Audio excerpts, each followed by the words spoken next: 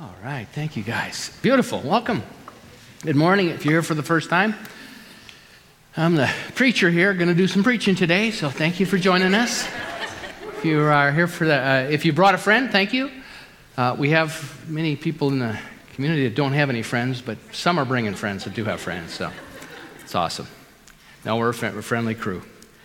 So welcome. Thanks for being here.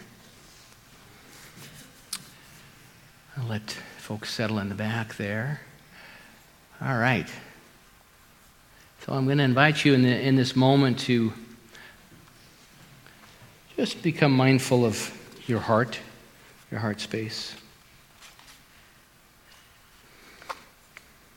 And we'll talk a little bit today about the idea of the difference between soul and spirit. And so I'm going to invite you to think about a sweet memory that you might have of some experience, recent, as a child. Everyone here has some nurturing memory. And so the soul's longing is to connect. So I invite you to connect with something sweet, something that activates love within you right now. And as we do that, I'm going to invite you to drop into silence with me for 30 seconds. But as we know, the consciousness that we do anything from is so important.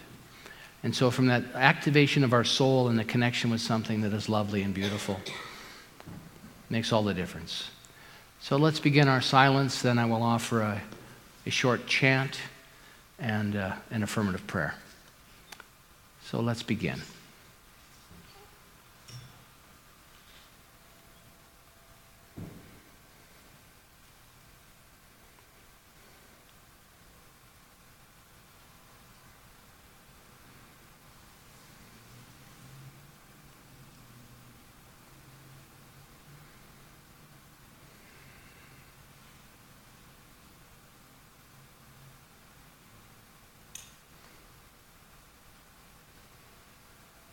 In this very room, there's quite enough love for all the world. And in this very room, there's quite enough joy for all the world. And there's quite enough love and quite enough power to walk through our every fear. For Spirit, one Spirit, is in this very room, in this very room, in this very room. Thank you. And as we move into our prayer, I want to just take another moment to drop into some silence in celebration and recognition of all the people in our armed services. We celebrated Remembrance Day yesterday. And I was at a large retail store yesterday and they asked for a minute of silence. And I was amazed by the amount of people that simply ignored that request. And so I'd like to just drop back into silence with you for 1 minute and honor those men and women who've served us in the cause of freedom of expression. And so let's drop back into our silence for a moment.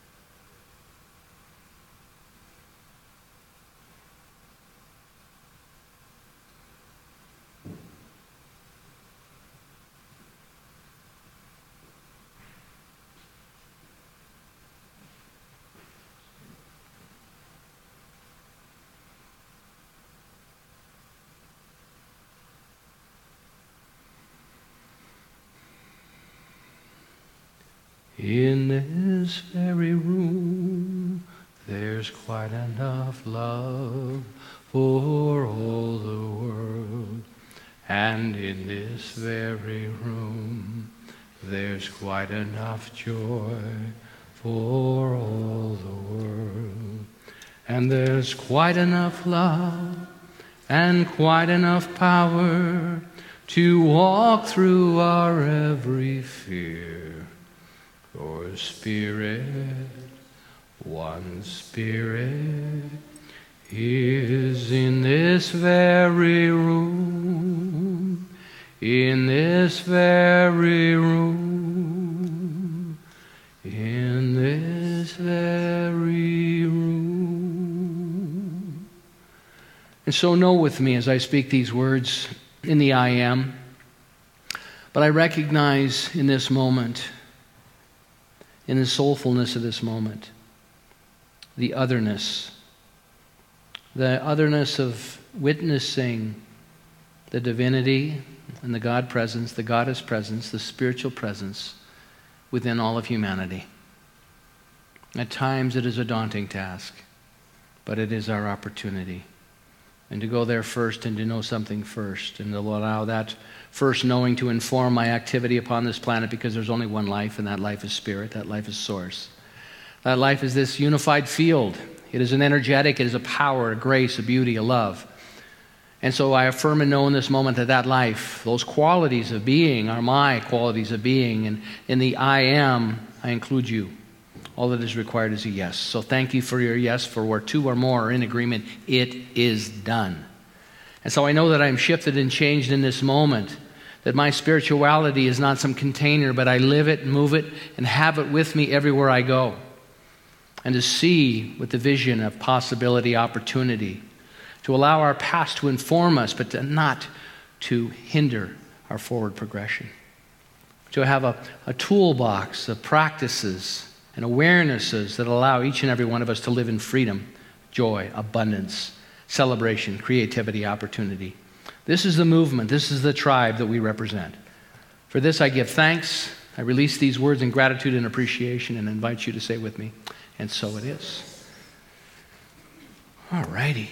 Well, we've got a few things going on today, and I'm going to invite our practitioners to come up forward today. We're going to acknowledge some of the folks that have participated in our curriculum this past year.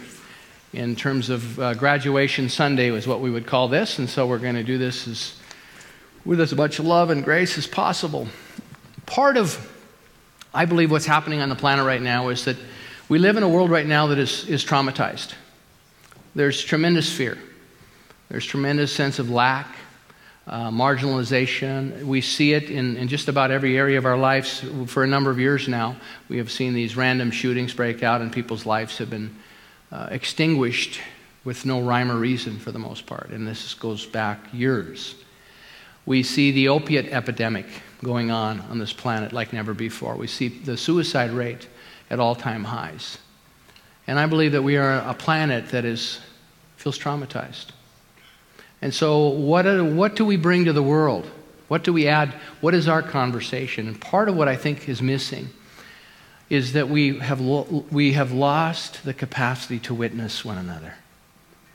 So there are people sitting in the audience right now that have lost loved ones, and I know who you are and have been part of your journey with you, and it's been my honor to do that. But when someone of significant importance leaves our experience, we lose that capacity and that partnership of witnessing, the otherness. There's a sweetness about relationship and otherness. I believe when relationships fall apart, the witnessing stops. The celebrating of one another's journey and growth and challenges and opportunities. I'm going to talk a bit more about that today. So part of the reason that we honor our students is because we witness their willingness to step in and to examine their status quo or their entrenched ways of being and thinking, and perhaps find a new way to think about things. And so ours is a movement of pushing the envelope. Ours is not a movement of protecting what we have, hanging on to what we have. We honor what we have. Doesn't mean we throw it away, but we never arrive, and that's good news. It's ongoing. How can we serve this transformation of consciousness, individually and collectively? It's so important. And so what I want to do right now, I've asked the practitioners to come up and just hold the space and honor to witness as well. I'm going to read some names here. At the first service, I don't think too many of the folks that had completed class were in attendance, so I had to make sure that everyone knew that they had not left the community. They just weren't with us at the first service. So I wanted to just honor fall of 2016 and winter of 2017. Those are our most recent classes. And Sue Edwards has certificates. If you're here today and would like your certificate, we have one ready for you that comes from our home office. So in the fall of 2016, we'll begin with Foundations class, which was facilitated brilliantly by Laura Cameron. You're very welcome. We're going home together today, so I'm making sure it's a happy trip. It's also true, okay? I'm bragging on her because it's true. And so I would just want to honor. So if they're not here with us today, but to speak their name and to hold that in love for them and to honor their commitment, to witness their commitment of this journey. Because it's a commitment to oneself, to one's soul's evolution. So we begin on that 2016 Foundations class. We honor Charmaine Delane, Claudia Polgas, Denise Stanley, Don Medinger, Elizabeth Vonderberg, Lily Yin, Michelle Denham, Miriam Kramer, Tony McGilligan. And I don't think any of those ladies or men are with us this morning, but we honor and... Well, oh, come on up, Claudia. Beautiful. Way to go. I wasn't sure if I'm supposed to go with Yeah, you come on up. Yes. Yeah, for sure. Get you up here. We'll love you up and stay here up here with us. Okay, and then we're going to do our Prosperity Plus class, which was facilitated by Elaine Warwick. Elaine has been a long-time member of our community, one of our practitioners, and she's actually on a bit of a hiatus right now. Her work, she's a fundraiser at the Windspear. She told me the other day, she said, I just have to step back a little bit. And we said, we'll let you step back a little bit. But we extend our love to Elaine. And this list reads, and I know she's here today, Barbie Lee Hemmings. So Barbie Lee, if you would come forward. Awesome. There she is. David Brooks. Deb Chavallo. Deb's here, I know. Come on up, Deb. Elena Brooks. Elizabeth MacArthur. I know Elizabeth, I haven't seen her today. We extend our love. Evrado Cabiro. Nope. Jim Finley. Jim O'Neill. I know neither one of the Jims are here today. Joyce Zielinski. And Nelson Hunt. Noreen Crone Finley. Orst Zwardeski. Roz Stewart. I know Roz is here. Come on up, Roz. And Valerie Hansen. So that is our Prosperity Plus class from fall of 2016. Congratulations and thank you for being part of that. All right. Our winter of 2017, once again, Foundations, facilitated by the beautiful and lovely Laura Cameron. Amy Mecklenburg. Brian Alsop. Brian was here at the early service along with his wife, Megan, who's also on this list. Dwayne Baker Henderson is in attendance with us today. Dwayne, if you'd come forward. Gustavo Guzman was at our first service. Gwen Blair. And his wife, Hildy Guzman, and she is with the boys at soccer today. Gus let us know. Lisa Freet. I know Lisa broke her wrist this past week, so I know she's home convalescing. Megan Arlette, who is Brian's Alsop's partner, was here early service for her certificate. Carol Irwin, and Claudia once again. Claudia's already up here. You did both of these classes, so good for you. And Deb Chavallo. Elaine Marco. Elaine is here with us today. Elizabeth Vonderberg. Jamie Dodd. Jamie was here earlier. Osanka Fedko. Rhonda Koning. And Terry Kosinich. So that is our group from, I combined two, Power of Your Word and Foundations. That's what happened here, ladies. A lot of names on here. My second time through, you'd think I'd get better at this. And our last group, once again, is our Winter Prosperity Plus, and those folks are Avril Magara, Karsten Berg, Dave Rochefort, Diane Locke. Diane is with us today. York Becker, Kelsey Redpath, Liz Lazaire, and Liz was here earlier, and I know Shelley Berg is here. Hey, Shelley, come on forward. There she is. So let's give them a round of applause. Thank you for being part of this. So let's say a prayer. in honor of this. And all the folks that aren't with us today but are with us energetically and connected to this tribe of spiritual revolutionaries, because that's what we are. So what I know in this moment is as we stand together and witness this journey together and this unfolding of consciousness, of information, insight, and awareness, adopting new strategies, practices in our lives that allow us to continue to awaken. All that I am, all that I've been, and all that I will ever be, I am grateful for in this moment, is our song and we sang this morning. Grateful to witness this journey, to know that God's presence, that one life, is alive and dynamic because people that care deeply are on this path. We are not alone, never alone. And so I just give thanks. We bless and know that the blessings of this moment, the experiences within our classes, our curriculum, the experiences in our lives continue to blossom and guide us, inspire us, and direct us and resource us in every good way. In great gratitude and appreciation, I release these words and invite you to say with me, and so it is. Thank you, thank you, thank you.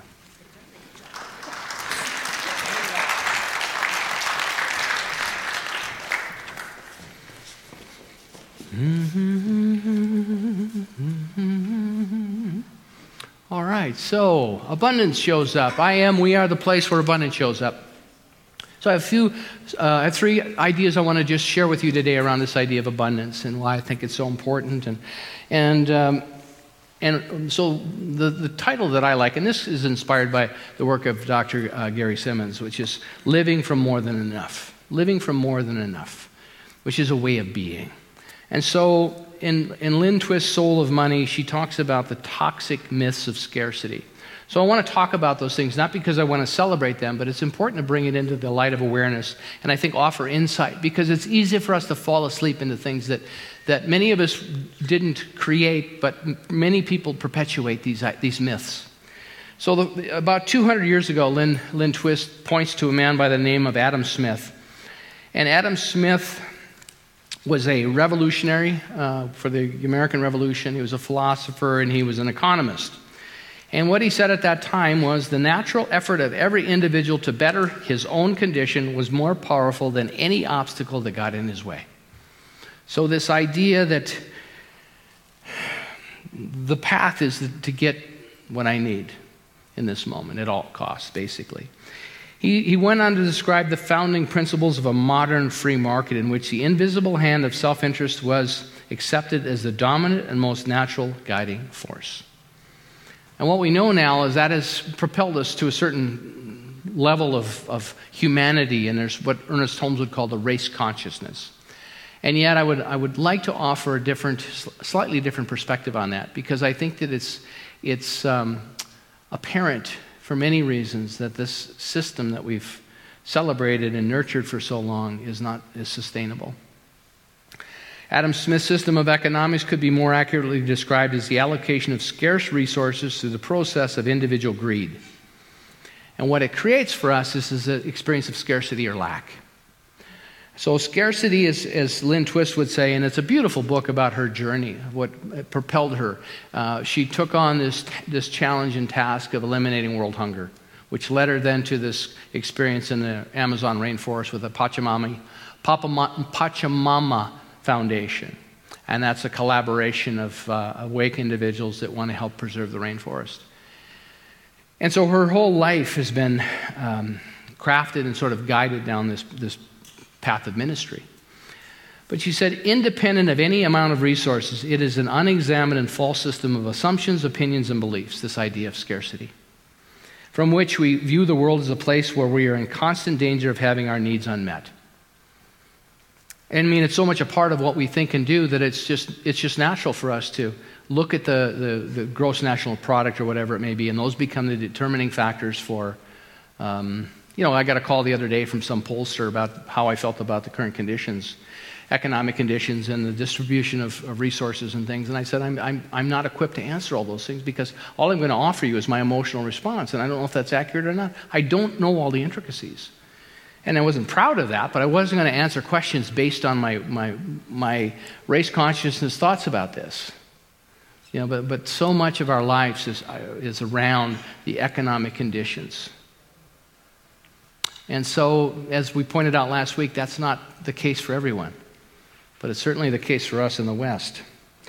So she said it's not just those who we logically assume by observation live with so little, but also illogically don't realize that those who have tremendous excess also suffer from the lie of scarcity.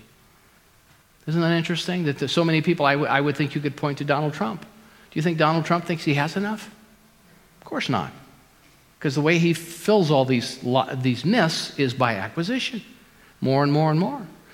In fact, I've read stories about him that he cares so much about it that he doesn't typically pay his bills. But I don't know, I wasn't there. Just saying, but this is some of the symptoms. So nothing in their circumstances justifies their anxiety around these resources, people of great excess. Nothing in their circumstances other than they bought into the myth, the belief.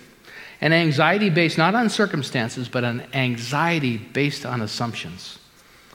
So these assumptions. And Lynn Twist says that what I have found is that no matter where we are in the political, economic, or financial resource spectrum, the myths and mindset of scarcity create an underlying fear that we and the people we love and care about won't have enough of what's needed to have a satisfying, happy, productive, or even survivable life. The mindset of scarcity is not something we intentionally created. We didn't create this. We didn't show up and say, hey, let's all participate in scarcity. But what happened is that we were born into it. And it'll probably be here after we're gone. But as she says, and I think this is important, we do, however, have a choice about whether or not to buy into it and whether or not to control it. It will control our lives. So the toxic myths of scarcity. There's the empty bucket. And there's three that she addresses in this particular chapter, these toxic myths. There's not enough, more is better, and that's just the way it is. So, there's not enough. We swim in a conversation about what there isn't enough of. There's not enough. Everyone can't make it. There's not enough to go around. There's not enough is the reason we do work that brings us down. It's the reason we stay in jobs that we don't love. Because there's not enough. And how will I be taken care of? I mean, this is a legitimate question. So, there's not enough is the reason we do things to one another that we're not proud of. Have you had anything done to you or that you would have done to another that you're not proud of? There's not enough generates a fear that drives us to make sure that we're not the person or our loved ones aren't the people who get crushed, marginalized, or left out. On page 49 of Lynn's book here, last paragraph, she says this, that once we define, and this is from the toxic myth number 1, once we define our world as deficient, the total of our life, energy, everything we think, everything we say, and everything we do, particularly with money, becomes an expression of an effort to overcome the sense of lack and the fear of losing to others or being left out. It becomes noble and responsible to make sure that we take care of our own, whoever we deem that to be. If there's not enough for everyone, then taking care of yourself and your own, even at others' expenses, seems unfortunate but unavoidable and somehow valid. It's like the child's game of musical chairs. Anybody ever play musical chairs? I hated musical chairs. I think I played it one time, and I thought, this is crazy that we're body checking one another into the gymnasium wall to get a chair. I want to know the person that invented that game. I'd like to talk to them. I mean, what a terrible, and then, here's your classmate. I was always out. Like, I would walk around and let everybody have a chair, and I wanted to get over to the fishing thing where you put the pole over the strung up bed sheet and you get a little treat in your bag, that one. I don't want to be body checking my classmates or being body checked. It's just, I know you've seen it, but this is this idea of not enough. So let's scramble and make sure I get my chair and nobody else. Myth number 2, more is better. More is always better, isn't it? The problem with more is you never get enough of what you don't need. More is always better. More is better drives a competitive culture of accumulation, acquisition, and greed that only heightens fears and quickens the pace of the race. The problem is none of it makes life more valuable. In truth, the rush for more distances from experiencing the deeper value of what we acquire or already have. More is better is a chase with no end and a race with no winners. It is like a hamster wheel that we hop onto. Forget we're on it. We forget we're on the wheel, and then we forget to hop off of it. We just stay on it. Boy, I know this one.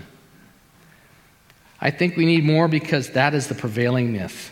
We think we need more. The chase of more is better than no matter what our money circumstances. So we buy into a promise that more is better, but we never arrive. You can't get there. It's the hungry ghost that Gabor Mate would talk about. It's never fulfilled. And we never find that fulfillment. We lose the capacity to reach a destination. In pursuit of more, we overlook the fullness and completeness that are already within us and waiting to be discovered. So I want to offer you this idea of possibility around soul versus spirit. And I was listening to a beautiful discussion by Thomas More, one of my favorite authors, and he's a big fan of Carl Jung and also James Hillman. A lot of work around shadow work, and that's why we brought this Q process to our community. And we're bringing it back on February 10th. We're bringing Reverend Dr. Gary Simmons back with his wife Jane. We're going to do another round of it. We're going to keep on this and keep on this because you have gifts to share. And as long as you stay trapped by your past, it's very difficult to have the fullness of the spiritual experience. So our spiritual experience is geared towards transcendence. In other words, we have a meditation practice which typically, if we're fortunate enough, takes us out of the busyness of the mind. It sort of lands us in the present moment. But it gives us a sense of an opportunity for stress to blow off. When I was 24 years old, I went and got my mantra to Transcendental Meditation Center. They'd say that you're going to have memories, and when those memories come, it's just stress blowing off. And it was great for me to know that. Otherwise, I would have thought there's something wrong with me because I keep having these horrific memories. But the spiritual is about moving outside of oneself. It's reaching for something that is unseen, and it's beautiful, and it's lovely. That's what I would say is the spiritual. And Thomas More articulates this beautifully. But the soulfulness, the soul wants to connect. So let me give you a personal example. The great love of my life, the first love of my life was my grandfather. He died when I was 10. And so we were all crushed. My brothers and sisters even talk about this. I have 10 of them, 10 brothers and sisters. We all talked about what a loss that was for us because he was the guy that brought the love. He'd show up and you're like, he's here. Grandpa's here. So Grandpa took off. And as I've gone along in my life, what I realize is I still have that relationship. And for me, that relationship has just gotten richer and more beautiful and beautiful. It's just a lovely thing to go there and think about him. Because the heartbreak I've processed and the feeling of betrayal and abandonment I've processed because he's on his own path. But the point is, the reason I point to this is that relationship for me is a soulful experience because I connect with him. So now, and so another layer on top of that, now I'm a grandfather. And see, for me, being a grandfather is a soulful experience. See, our spirituality, we need to take our spirituality to the world. To have the awareness, it's not like we come in here for an hour and we're spiritual. You got to be spiritual out there. So one of the practices in my life that is such a joy is being a grandfather. And because I've had such a great experience with my grandfather, it's like I get to share this gift. And then when I'm interacting with my granddaughter, my projection about this is the memories I had with my grandfather. Whether they're true or not for my granddaughter really doesn't matter, but it puts me in the energy of that unconditional love. Make sense? So the reason I point this out is it's being in the present moment and having spiritual experiences and transcending this world is important. We need to do that because we are eternal. We are powerful. We are creative beyond measure. Wherever we are, whatever's in our life right now, there is more. To give birth to live from more than enough, whatever it is in our bank account. Whatever there is. But as soon as we slide into lack and limitation, oh my God, and pulling our hair out because the world is collapsing. All right, the world's collapsed before. Economies have gone sideways. But it's not why we're here. But we have these measurements in our life so that we can challenge ourselves. And so a soulful experience, when we haven't brought enough healing and clarity to our past, it's very difficult to go back and find those soulful connections. See, it's like what makes, Thomas More says, there's two things we can point to. Wine, alcohol, wine, and cheese. What makes wine and cheese so beautiful? What makes a bottle of wine really, really wonderful and rich and typically very expensive? It's age. It's age. Huh? And cheese, you don't go in and just say, give me the freshest cheese you got. No, you go in, if you know cheese, you don't want fresh cheese. That's that. What is that stuff? Velveeta. That's my mother's. I didn't know there was cheese other than Velveeta. At our house, we had a good slab of Velveeta always ready and available. I didn't know there was other cheese till I was out on my own. Oh, they make something besides Velveeta. And I love the one in the little spray can, the Cheez Whiz. That stuff hasn't been around too long. So the beautiful metaphor I think that Thomas More points to, and I think it's true. See, life marinates us if we have the capacity to take a stand, if we have the capacity to endure, if we have the capacity, as Orion Mountain Dreamer says in her beautiful poem, I think it's The Conversation, is that it? The Invitation, thank you.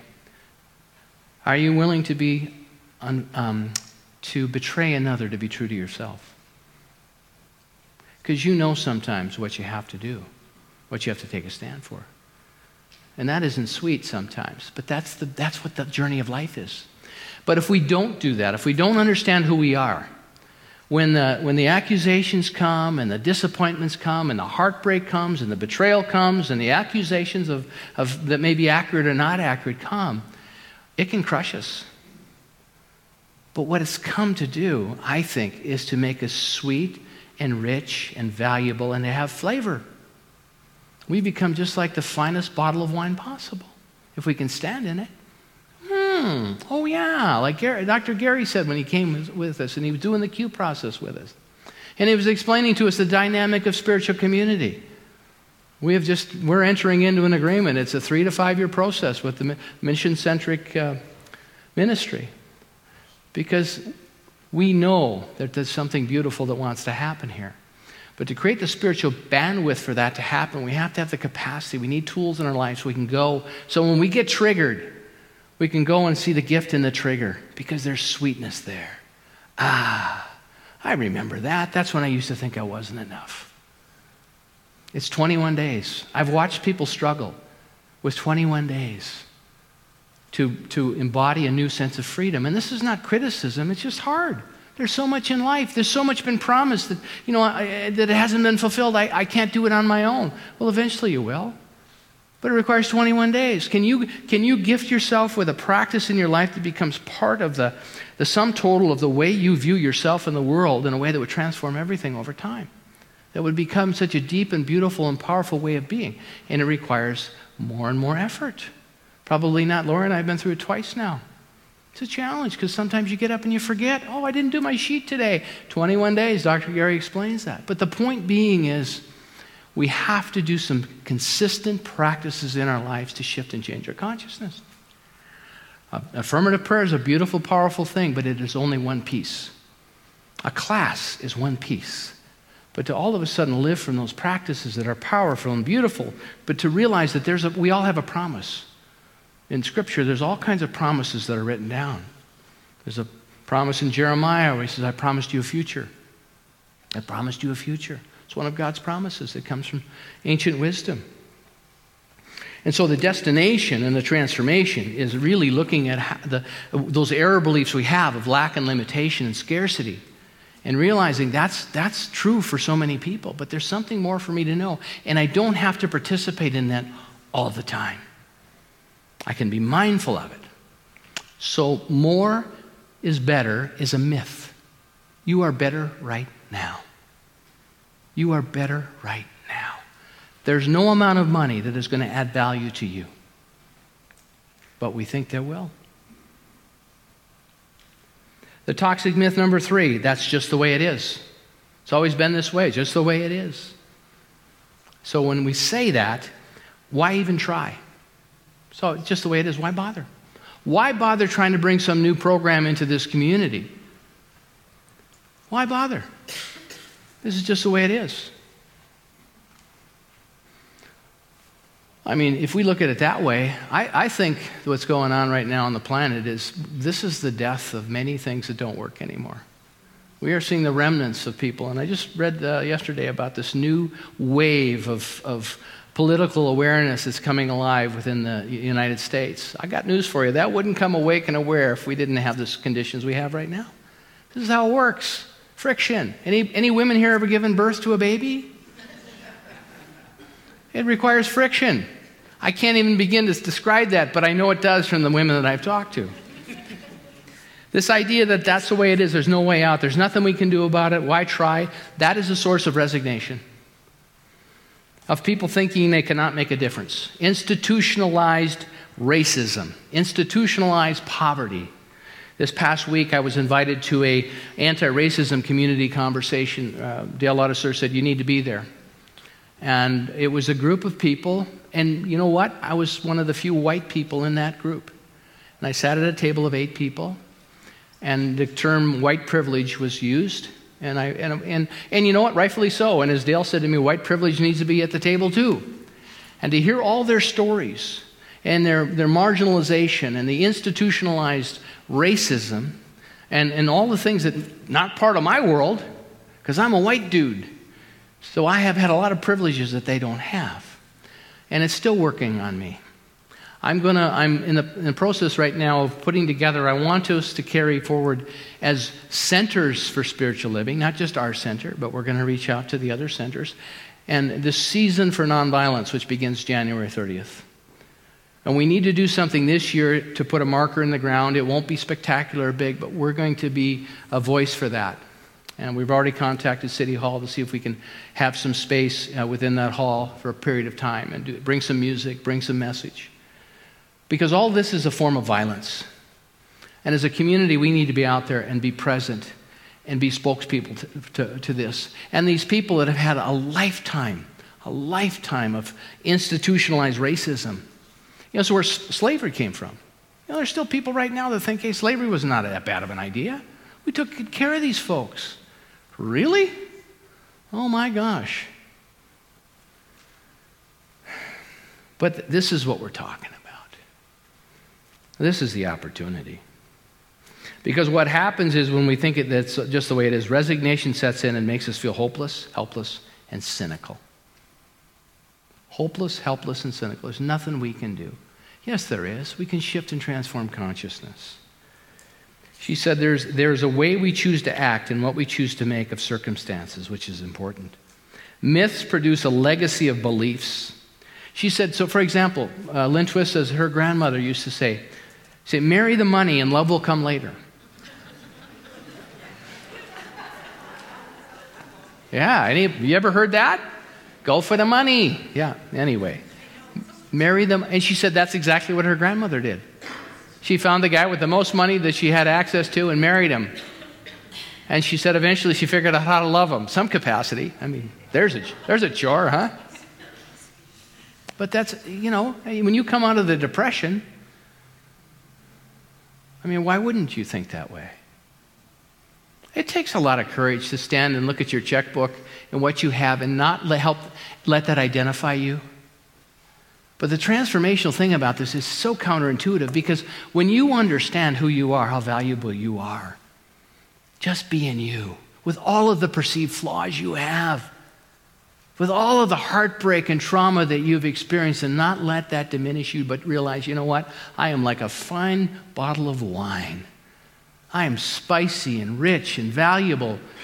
Beyond measure, you couldn't purchase me. Look what life has brought to me. Part of this is just living life, getting up every day. To find those soulful experiences so you can go back into your memory. That's what the Q process does. It transforms those memories. Could it be possible this came for you, to grow you, and to bring a consciousness and awareness so the heart math within us can expand? It's a heart math thing. Here's Lewis over here teaching our heart math, this little beautiful ambassador of love over here. Thank you, Lewis. The reason we do heart math is because heart math is part of this whole idea around transformation.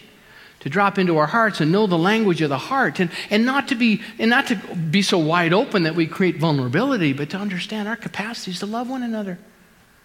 I love Donald Trump, so I know there's a divine presence in there. I don't like him, but I love him, okay? I know the difference. Because I'm not going to waste any of my precious life force energy in creating a movie about this guy. He's come to inspire us, to take a stand in our lives, and to realize, no, that's not it. That's just these old myths that Lynn Twist is writing about. When we have the awareness about it, I think we have a better capacity to be out in the world and make a difference. I'm still working on these 8 people I sat with at the table. I gave them all my contacts, said, hey, if there's anything I can do, I didn't know what to do. I told Dale, I said, I felt like an interloper. I'm just there witnessing. But that's the beauty of it, see? Here's one of the things that I think we forget. I talked about it earlier, but when we witness one another, we are a traumatized culture. All the things I mentioned earlier, the suicides, the random shootings, the marginalization, the misogyny that's going on, which is the hatred of women. When we understand who we are and whose we are, when we bring greater love to the world, it informs all of our relationships. And then it's not possible for us to do things to one another that we're not proud of. And there are more people alive on the planet right now that believe that and live that way than not. But we don't read about those. But to witness, to see one another's gifts. I see what you've done. I see what you stand for. People come in all the time, they volunteer, they come in, they fold programs. They come in and there's many people. I mean, hours and hours are spent as a board of trustees right now because it's time for this transformation. People are being called to be part of meetings and strategies. We invited the greeters in last week. We're going to meet with them at 1 o'clock today. Greeters are some of the most important people we have here. To welcome people well, to say, welcome. We are so glad to see you and witness that. How many people get witnessed throughout the week? That you really see one another. And not in a spooky or inappropriate way, but to just say, hey, the presence of God is coming in the door right now. That we're here in service to that. What a great gift. You know, I was so touched, Teresa, she's going to play my anthem later for you. It's my favorite song. It's my anthem. I walked in today and I said, oh my God, and there's a soulful experience for me. She said, oh yeah, you said that 6 weeks ago and I remember. Thank you, Teresa, for doing that. I mean, it doesn't get any better than that. That didn't cost anything. A little bit of electricity, maybe. Some time on her part. Lynn says, how are we meeting life? Or are we spending most of our time and energy avoiding life? Protecting ourselves because we had a bad experience as kids. We had lousy parents. Get in line. Get in line. I got compassion and empathy for that. But you telling me that story for the 100th time ain't going to change it. You've actually taken life on. When you actually have taken life on, it reveals your soul. And it marinates us. And as you age, you live at a deeper level. Things are important to you now that were not important before. Things that you no longer look at as tools to get somewhere. We shift as we change. And it's not about getting this and getting that anymore. It's about the soulfulness of life. And savoring life and being present to life, this beautiful experience. Savoring the next cup of coffee you have. Here's Jill and Bruce that came today and traveled, and I'm going to bring Jill up here in a moment and love her up. But the point is that to have a meal together and savor that relationship. You know, she traveled all this way back. She lives out in the East now, and she came back. Beautiful, beautiful singer. She said, I just miss this place, and I want to connect with my family and friends. That's your soul brought you here. Yeah, it's like that connection. That's a beautiful thing. When you can go back and hang out with your family of origin and be in love, that's enlightenment, I'm telling you. I don't know, I think it was Ram Dass said, you think you've done any spiritual work, go back and spend a week with your family of origin. So Lynn Twist talks about her experience. What got her ignited on this journey of awareness was a talk she heard by Buckminster Fuller. And Buckminster Fuller developed the geodesic dome. If you've ever seen a geodesic dome, that's what he was the father of that. But a brilliant man. And he went through a period of depression. He was walking out into Lake Michigan. He was in Chicago one time, and he was walking out into Lake Michigan. And he realized that his life was over because his son had passed away, lost a child, and he was in such despair, resignation. And he heard this voice within him that said, your life is over, but now you can devote your life to humanity. And he did that. And she heard him speak in an event with thousands of people in San Francisco where he talked about, I believe in a world that will have enough food, water, land, housing, and enough of the fundamental things for each of us that leads to a fulfilling and productive life. He said it may take 50 years for that. It may take 100 years, but that's where we're headed because we know that that's what's awakening. And so Lynn says, here's some questions I want you to work with. Questions to ask to dissolve the 3 toxic myths. Number 1, what bounty and blessing have I received from the universe that I want to acknowledge and celebrate? What bounty and blessing have you received from the universe that you want to celebrate? I have a bunch of them. So many beautiful gifts along the way. And so the reason that I want that energy to capture me is because it shifts me. It changes me energetically. Number 2, what do I want to celebrate about today? What do I want to celebrate about today? And once again, that's yours. One of Thomas More's book is A Religion That Works for You. We are here to develop our own religion. Number 3, rather than getting up in the morning and saying I didn't get enough sleep and going to bed saying I didn't get enough done, what if we wake up so grateful for the sweet territory of silence and sleep? I tried that this morning. The sweet territory of silence and sleep. There's something to be grateful for. Waking up in the morning. But we just take it for granted. Once again, it shifts us and changes us. Because as she says, and David Stendhal Ross is one of her teachers, and he talks about the great fullness of life. There it is, the great fullness of life, the bounty. You know, we're going into the week of Thanksgiving in the U.S. We've already had our celebration of the harvest. But the great fullness of life. And he says, when you are in gratefulness, the great fullness, it's a bowl. It's so full of the fullness of life. It's almost dripping over the edges, but not quite. And it moves us into oneness with God, oneness with the universe, with one another. This fullness of life puts us into another branch of gratitude that he calls thanksgiving. And when you live in the branch of gratitude called thanksgiving, the bowl of life is overflowing. And you are so grateful there that there is another. There's someone else that you can have this experience with, that you can witness and love. I mean, that's what's so great about our relationship. That's what's so great. I mean, I couldn't do this walk without Laura in my life, my wife. We came here committed to something. When I met her, the timing was perfect. And so for me to walk with her and to witness her journey and her challenges, and she's witnessed mine, but it has been so beautiful because now we are just spicy and flavorful and grounded. And you can look, and God bless Dr. Gary Simmons, this Q process, to have things come at us and go, yeah, okay, and let it go by. Let it go by. I got news for you. When you bring your best, you got nothing to apologize for. Bring your best. Some days your best might be 20% of what your maximum is. Celebrate it. You didn't get enough sleep, you're probably not going to be 100%. I'm bringing my best. You know, somebody says something to you and you can't reply with something nice, like my mother said, don't say anything. I'll get back to you on that. Give me 24 hours to get back to you on that. 24 hours goes back, you still don't have something nice to say. I need another 24 hours. Renegotiate. The fullness of life.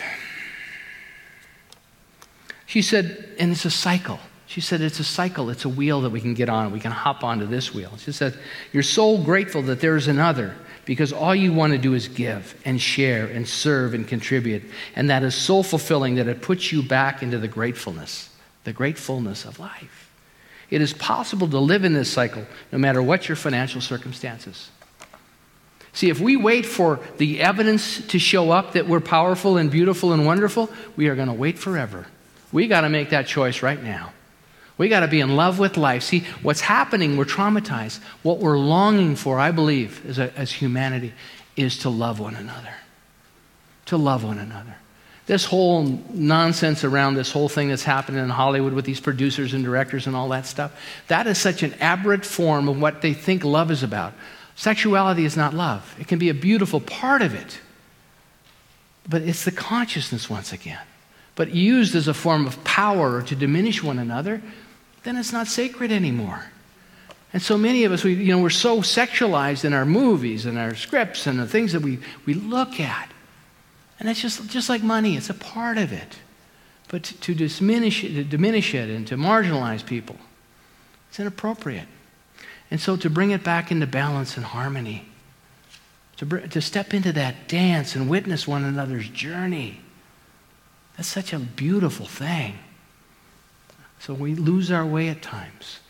There's myths about that as well.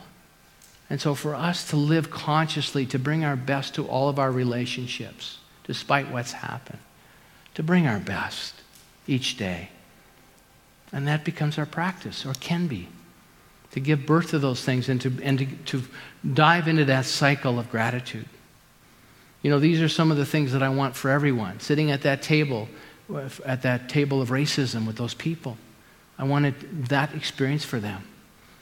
And I don't quite know how you bridge that gap, because it seems like nothing's going to make any difference. It's always been that way. And yet I know that that's a myth that's easy for me to step into and then forget about it. But I'm not going to forget about it. I'm going to let it work through me. And I'm going to let that inform me and guide me in this season for nonviolence. It's been around for 18 years.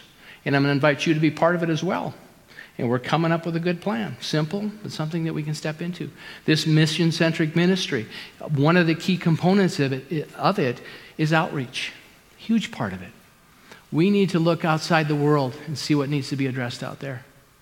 Where can we be of service? In ways that are organic, and you're inspired, not because you have to, but because we're so full of the gratefulness of life that we cannot not possibly give to one another.